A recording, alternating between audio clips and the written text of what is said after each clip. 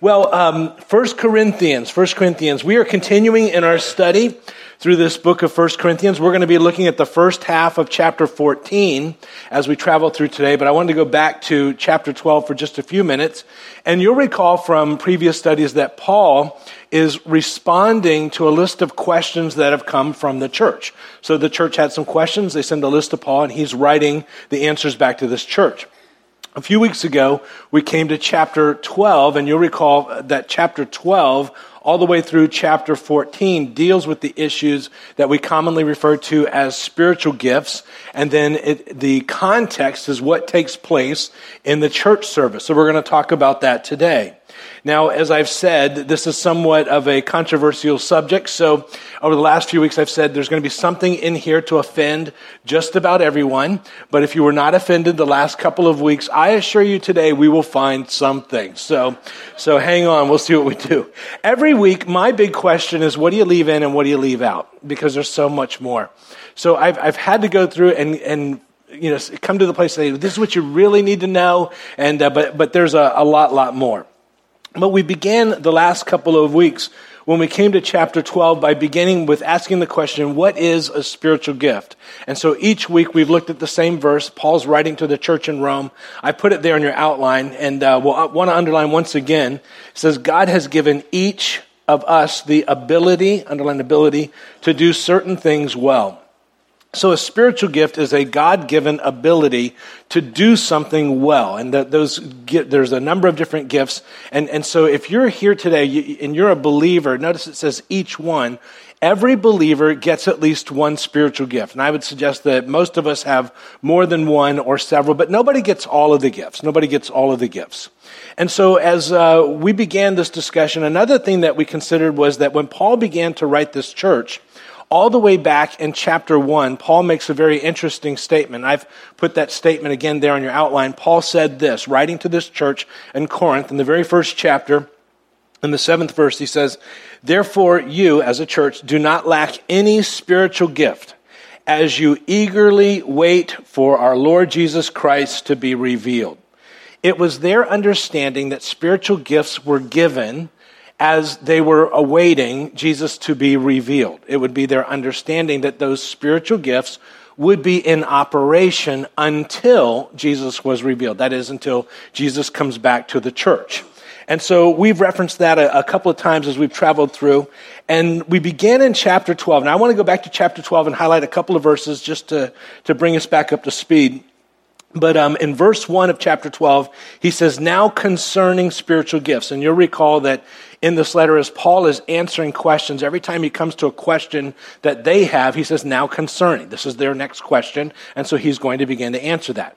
He says, now concerning spiritual gifts, brethren, I do not want you to be unaware. And we made the reference that sadly, the one thing that Paul says, I don't want you to be unaware of, some of your Bibles would say, I don't want you to be ignorant of this. This issue of spiritual gifts is one of the things that many Christians are unaware of or ignorant of, the very thing that Paul says, I don't want you to be unaware.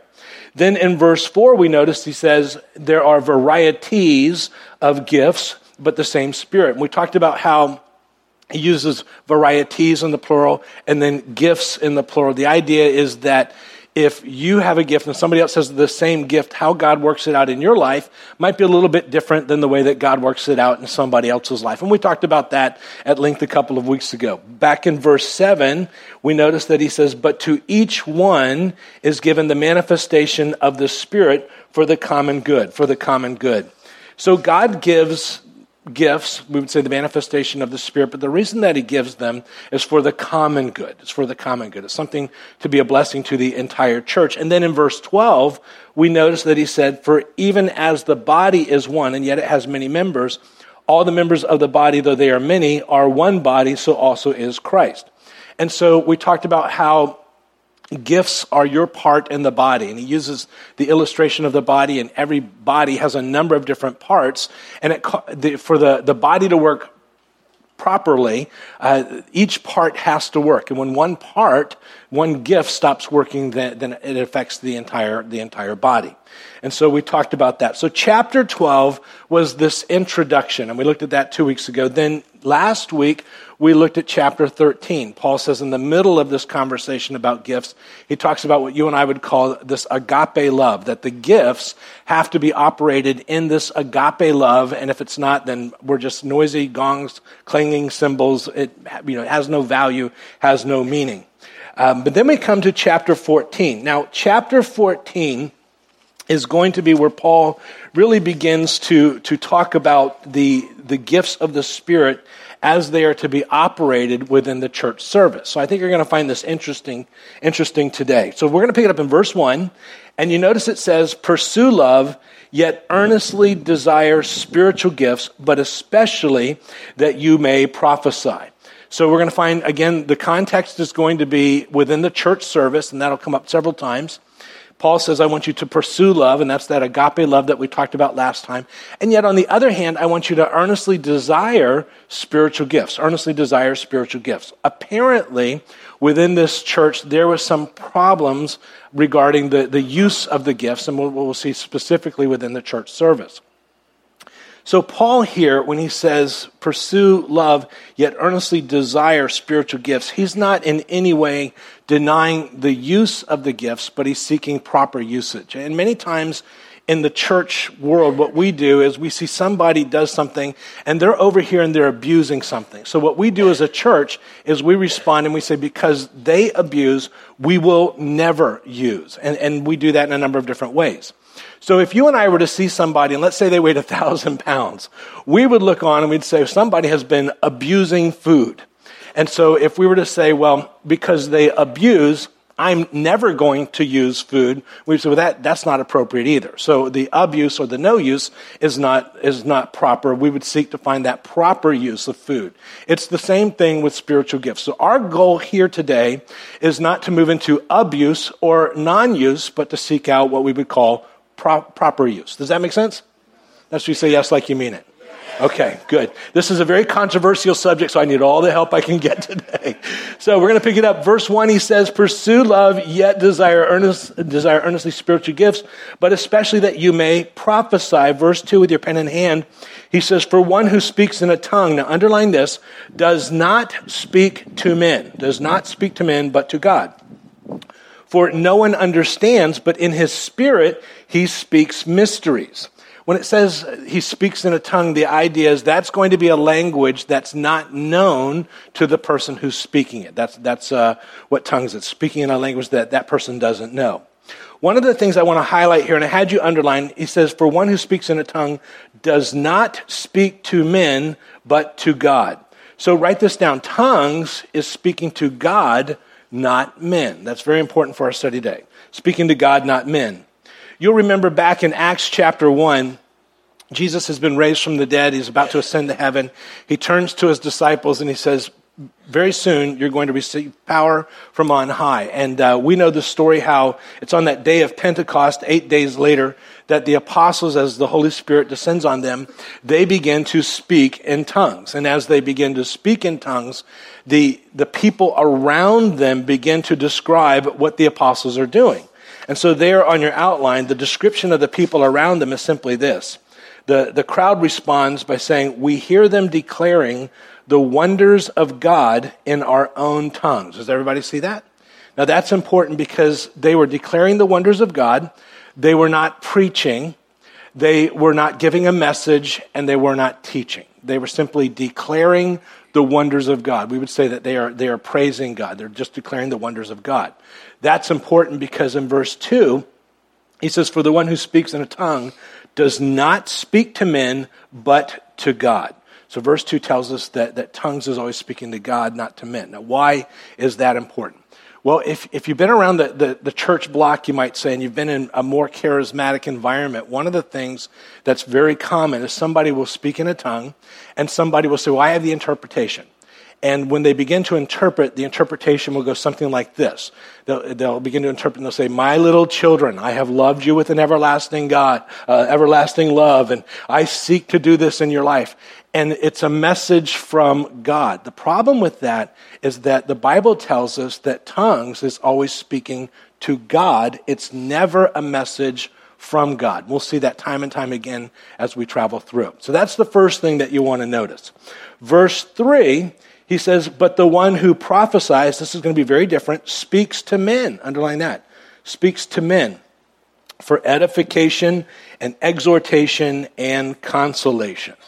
So in verse 2, we saw that speaking in tongues is something where somebody is speaking to God. And in verse 2, it says he doesn't understand. It's mysteries. He's speaking mysteries. But he's speaking to God, whereas prophecy is going to be very, very different. Prophecy is going to be speaking to man. We would say God speaking to man. In our day, when we think about prophecy, we tend to think about telling the future. So like every year, the National Enquirer comes out with their predictions for what's going to happen this year. Hopefully you got your copy. But the idea is here, what we find in this verse when it's defined, it's not going to be so much foretelling the future as I put it there in your outline, forthtelling the heart of God more than foretelling. Here, prophecy is defined for us. Verse 3, he says, but the one who prophesies speaks to men. Now here's the definition. For edification, and that edification is building you up. So when I come before you and I teach the Bible, hopefully that builds you up in your faith. For edification, for exhortation, some of your Bibles will say encouragement. Exhortation is more, you can do this, let's get going, take that step, go forward. And then consolation. You're having a difficult time, God's going to see you through, he's going to meet your need. That's what that is. And the Bible says that's what prophecy is. Now, there on your outline, I put it from the NIV. It says it just a little bit differently, but the same idea.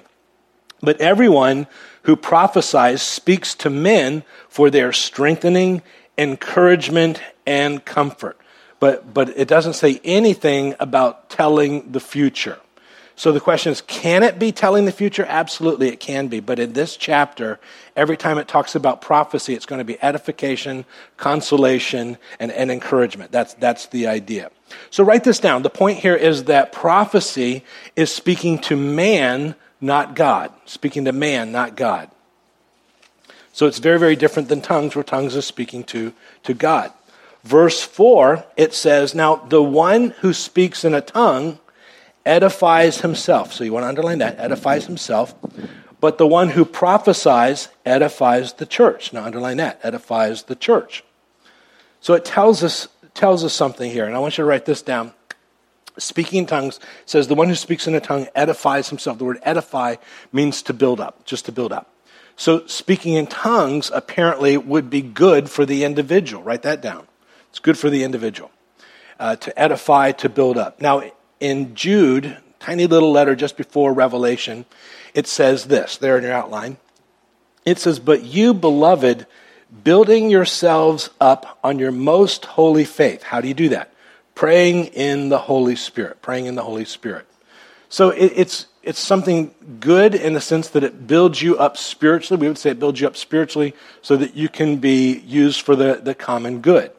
So that would be tongues. It's good for the individual. Verse 4, it says, now the one who speaks in tongues edifies himself, but the one who prophesies edifies the church. Edifies the church.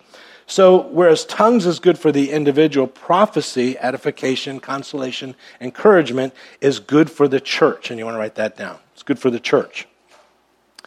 Now that brings us to verse 5. And before we get into verse 5, here's what you need to know. In verse 5, I need to speak to two separate groups of people. One group of us is going to underline part of the verse. Another group of us is going to underline another part of the verse. So the first part, as you know, I was raised in a wonderful, wonderful church. I grew up as a Baptist. We were Southern Baptists. And what that meant was that on Sunday morning, you were at Sunday school. It started at 9:30, which was followed by church at 11 a.m., just like the apostles. And so you had that at 11. And then Sunday night, there was training union at 6, and then there was church at 7. And which was followed by Wednesday night, there was the RAs, Royal Ambassadors, for those of you who know. How many of you know what RAs are? Okay, so you have the Royal Ambassadors, which was followed by church on Wednesday night. And don't even get me started on Tuesday night spaghetti dinner, followed by visitation, because we were coming to your house. And so we had that environment. Now, in that church, in that church, we read from the King James only. We didn't just read from the King James, we dust spake in King James. And in King James, we dust spake, yea, verily. So, although we didst spake in King James, yet in tongues, we spake not.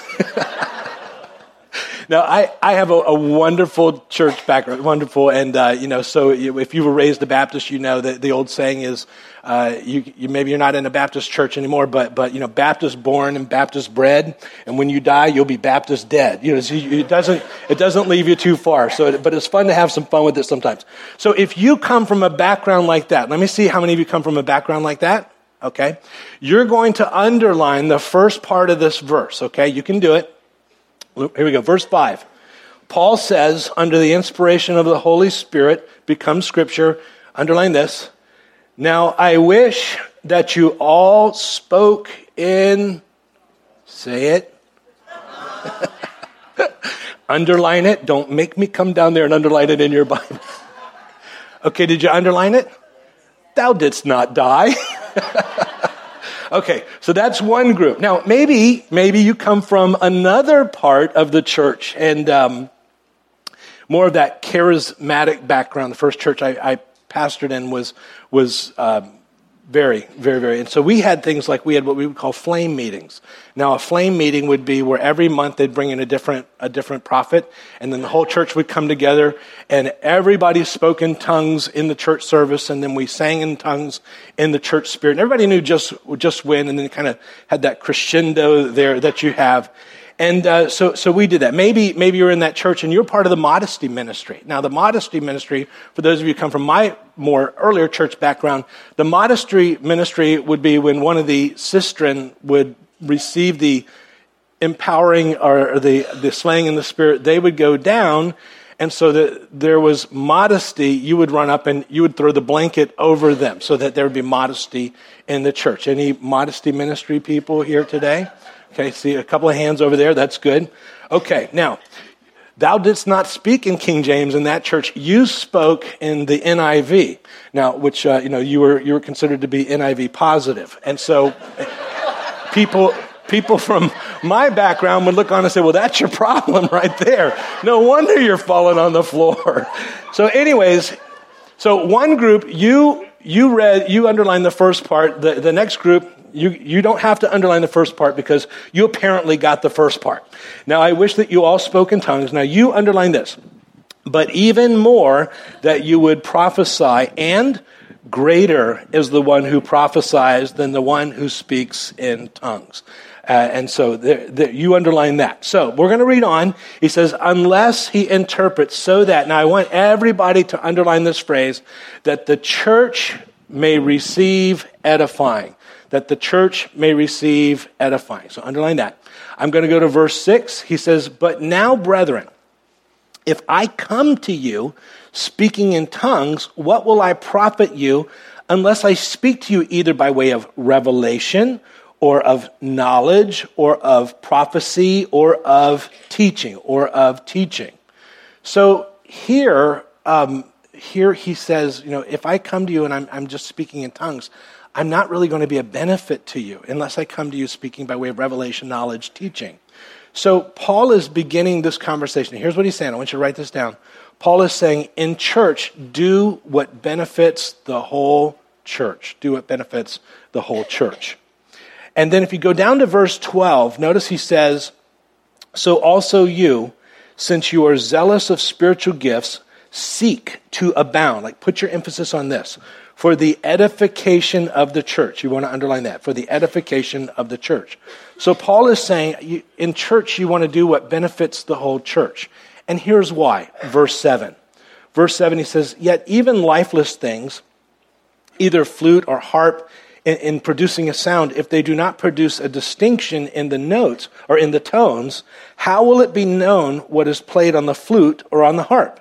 For if the bugle produces an indistinct sound, you don't know what it's really playing, who will prepare himself for battle? Who will prepare himself for battle? So the idea is that if they're playing the trumpet, the bugle, and it's in the military, and they're not playing a distinct sound, you don't know whether it's time to charge, to retreat, or just go to breakfast, because it doesn't make any sense to you. And that's the idea. So then Paul goes one step further, and in verse 9, you notice he says this. He says, so also you, unless you utter by the tongue speech that is clear, how will it be known what is spoken? For you will be speaking into the air. So Paul says, when I come to church, I'm not benefiting you if I'm speaking in a tongue, and I benefit you if I speak by way of revelation or instruction, something like that. Verse 10, he says, there are perhaps a great many kinds of languages in the world, and no kind is without meaning. If I then do not know the meaning of the language, I will be to the one who speaks a barbarian, and the one who speaks will be a barbarian to me. I know some of your translations will say a foreigner to me. The word barbarian in the original language is barbaros, or they would say barbar. And the idea is that when you heard somebody speaking in another language, you say, they were speaking bar. I don't understand. That's the idea of what he's saying. So if you were speaking to somebody in another language, they could be speaking, but you can't communicate. You don't understand what they're saying. Verse 12. So he says, so also you, since you are zealous of spiritual gifts, seek to abound for the edification of the church. And we underline that, the edification of the church. Here at Calvary, we embrace the gifts of the Spirit. We hold that they were given to the church and to individuals, and they would be in operation as the church waited for the revelation of Jesus. That is when Jesus comes back for the church. However, in church, we seek to do that which is edifying, builds up the entire church. That make sense? So that's a little bit of our methodology. Now, verse 13, he says, now, therefore, let the one who speaks in a tongue pray that he may interpret. For if I pray, underline that, in a tongue, my spirit prays. Underline my spirit prays. But my mind is unfruitful. What is the outcome then? And you'll notice there where it says, what is the outcome? Some of your translations will say, what is, or what then? And the word outcome is italicized. It's not in the original language. Paul could be, literally is just saying, so what then? The idea. What is the outcome then? Paul says, I will pray with the Spirit, and underline that, and I will pray with the mind also. I will sing with the Spirit, and I will sing with the mind also. I will sing with the Spirit, I'll sing with the mind also. So here in this passage here, in verse 13 or verse 14, he says, if I pray in a tongue, my spirit prays. So here's what he's telling us. There in your outline, you want to write this down. Paul tells us that tongues is a form of prayer. It's a form of prayer. And once again, because it's a form of prayer, it's always going to go from man to God. Man to God. It's never from God to man. And that is a continuing a theme here in this passage. Verse 15 says, so what is the outcome then? I will pray with the Spirit, and I will pray with the mind also. I will sing with the Spirit, and I will sing with the mind also. So Paul says, so I will pray with the Spirit. We'd say that's praying in tongues.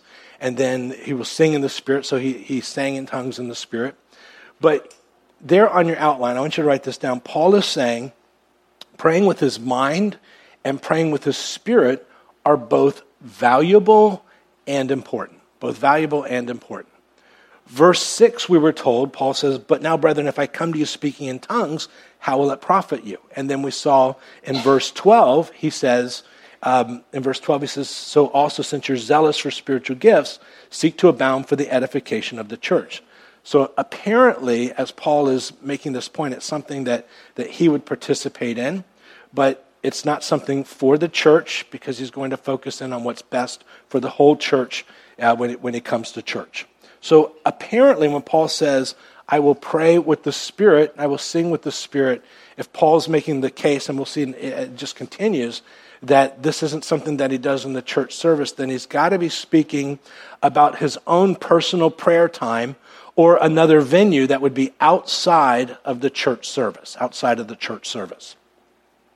Now, when Paul says there in verse 15, he says, so what is the outcome? He says, I will pray with the Spirit. I will pray with the Spirit. There are those who will say something like, okay, I get it, I see it, I believe it, but I have to tell you, it's never happened to me. Remember, Paul says, I will pray with the Spirit. Because it's prayer, prayer never happens to anyone. Prayer is something that you decide to just do. And so when you pray in the Spirit, that's not something that will ever happen to you, never happens to us. It's something that we just do, we decide to do. That's why Paul doesn't say, when it happens, he says, I will pray in the Spirit, I will pray with my mind. But it will never happen to somebody. It's something that they choose to do. Does that make sense? So I believe that this is a very valid gift, but it's not something that ever happens, and it's something that is a wonderful addition in a personal prayer time. I do not believe in some of the antics that are associated with this gift. For instance, teaching people how to speak in tongues. And it's very common to get into a congregation and say, so today we're all going to learn how to speak in tongues. And so I'll say something, and then you repeat after me. And they'll say something like this, my mama, and then the whole congregation says, my mama. Gotta, and the congregation says, gotta. And say, new Honda. We're going to put it all together. My mama, gotta, new Honda. Okay? Now, my mama got a new Honda. And we're going to say a little bit faster. My mama got a new Honda. My mama got a new Honda. And hopefully if we get this thing going fast enough, it'll take off. That's the kind of the idea. So we don't do my mama got a new Honda here. But if your mama got a new Honda, well, good for you. But we don't do that here. Aren't you glad?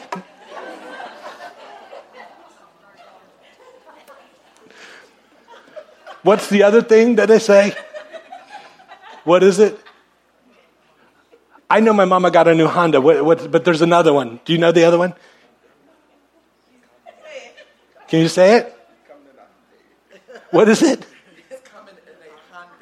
Coming in a Hyundai. Is that it? Coming in a Hyundai. My mama got a new Honda. I'm coming in a Hyundai.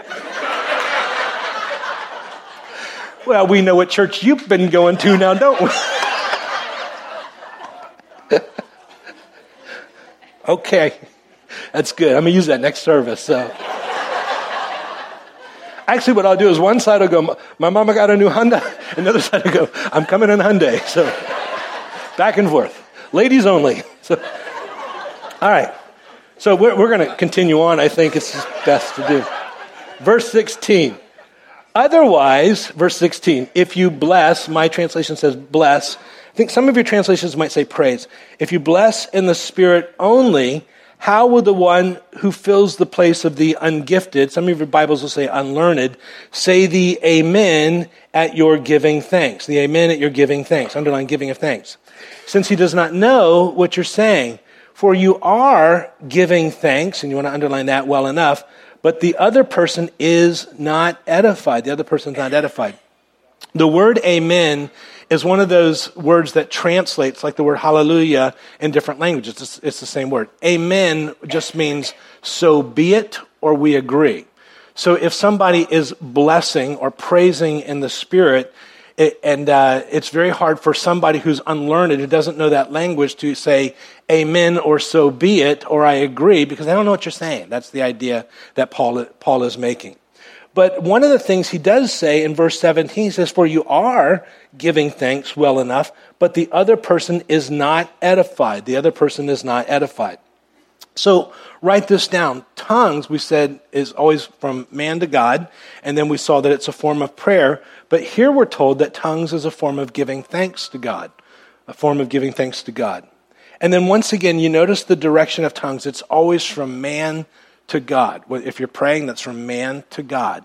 If you're giving thanks, it's from man to God. But nowhere in your Bible is it ever God giving a message to or through somebody else. I put that there on the NIV translation. He says, if you are praising God with your spirit, how can one who finds himself among those who do not understand say amen to your thanksgiving, since he does not know what you are saying? So once again, it's praising, it's to God, but in the church service it doesn't help because nobody can really say amen at that. So verse 18, Paul says, I thank God that I speak in tongues more than all you, or more than you all. I thank God I speak in tongues more than you all. However, and however your Bible says it, you want to underline, because it's going to be, I do this here, however, over here, on the opposite ends, he says, in the church, and you want to underline that. I desire to speak 5 words with my mind that I may instruct others. Also, rather than 10,000 words in a tongue. So, Paul does practice the speaking in tongues. He says, I speak in tongues more than all of you. We're going to find out that he doesn't do that in the church service. So apparently, this is something that Paul would practice outside of the church service, maybe in his personal prayer time or in another venue that would be outside of the church service. But we also notice something else. Here, and write this down, it indicates that Paul refrains from tongues in church. The word however there that connects verses 18 and 19. He says, I thank God I speak more in tongues more than you all. However, he stops and says, in the church, I desire to speak 5 words with my mind that I might instruct others rather than 10,000 words in a tongue. Paul tells us something else in this. He says, in church, I'd rather instruct. I'd rather speak 5 words that you can understand than 10,000 words that you can't. What this means, and you want to write this down, the goal of the church meeting from Paul's perspective is instruction. Some of your Bibles will say teach or teaching. How many Bibles say teach there? A couple? Okay, good. We'll say teach.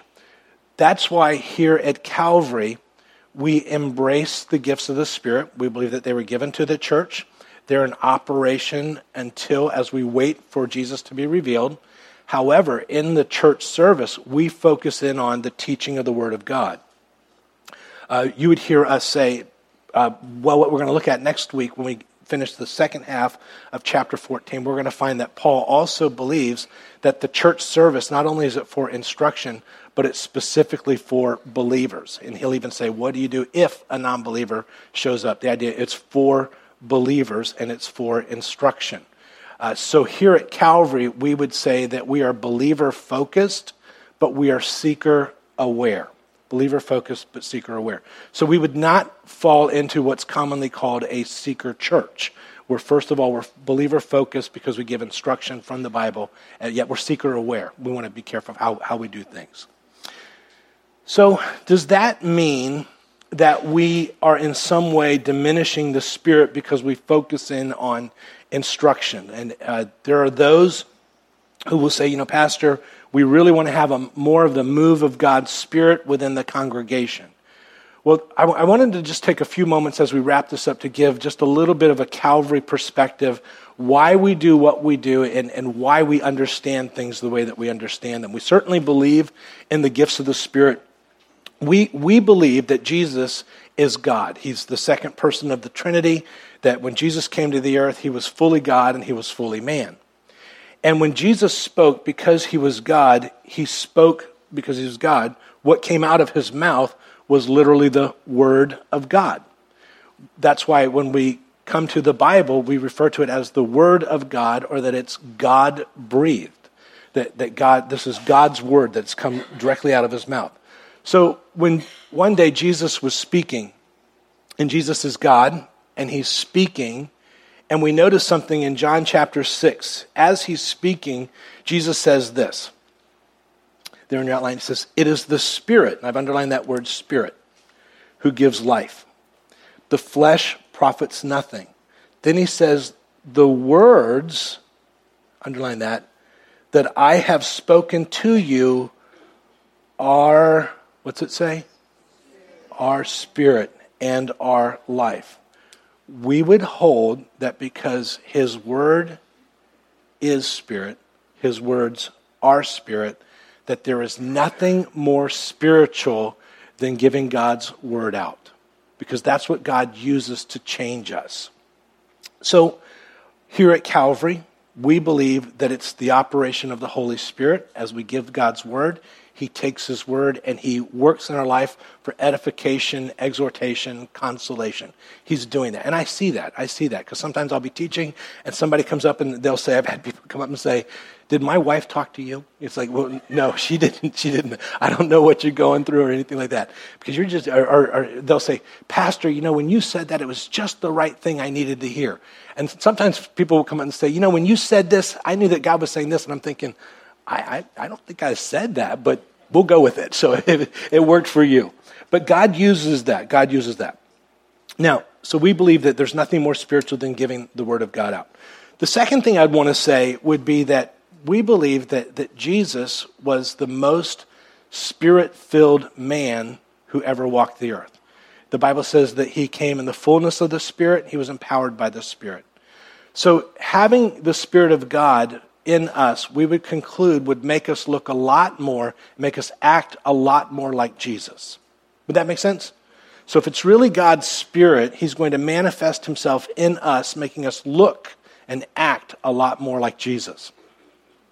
So when we think about the manifestation, you remember that in chapter 12 we said that to each one is given the manifestation of the Spirit. When God's Spirit manifests within us, what does that look like? Well, we know what it looks like because in Paul's letter to the Galatian churches, he says this there in your outline. It's a verse we're all familiar with. But this is what it looks like. But the fruit of the Spirit. Now, the fruit of the Spirit would be the manifestation, the outcome, the result, the fruit. However we want to say it. The fruit of the Spirit is love, joy, peace, patience, kindness, goodness, faithfulness, gentleness, and what's the next one? Self-control. Self-control. So when we see the outcome of the Spirit, we understand that would mean a greater self-control. So we would be very, very different from our friends, and I do say friends, who would say that the manifestation of the Spirit is a losing control. We'd say, as we understand Scripture, and that's how you know when something is the Holy Spirit, because the Bible outlines it. That's how you test the spirits, by the Word of God. That self-control is the manifestation of the Spirit, not losing control. Does that make sense? And so it's self-control, not losing control. When we get further into the chapter next week, one of the things that will be said will be that the spirits of the prophets are subject to the prophets. The idea is if you're operating under the Spirit, you're not going to lose control. You're always going to be in control as you operate that way. We're going to stop it right there, and we'll pick it up the second half next week. Let's go ahead and close them. Did you find that interesting, by the way? Yeah. Nobody ran out or anything, so good. Marvin found it interesting, so that's good. All right, let's pray. Heavenly Father, thank you so much for your word. Thank you so much for your Spirit. Thank you for the work that you're doing in this congregation. Lord, thank you for the work that you're doing in our lives. Thank you for your word. Thank you, Lord, that your word is profitable, it's living, it's active, and there's nothing that your word can't do. And we thank you, God, that your words are Spirit. Father, it's our desire to go to your word and discern what is really you and, Lord, what is not. And, Lord, to operate with great grace as we go forward and to be in step with your Spirit as you reveal yourself through your word. Help us to be a congregation that represents you well in this time and place, in this community, in our world. Help us to represent you well as individuals. Keep us till we meet again. It's in Jesus' name that we pray. And all God's people said. God bless you guys. We'll see you next time.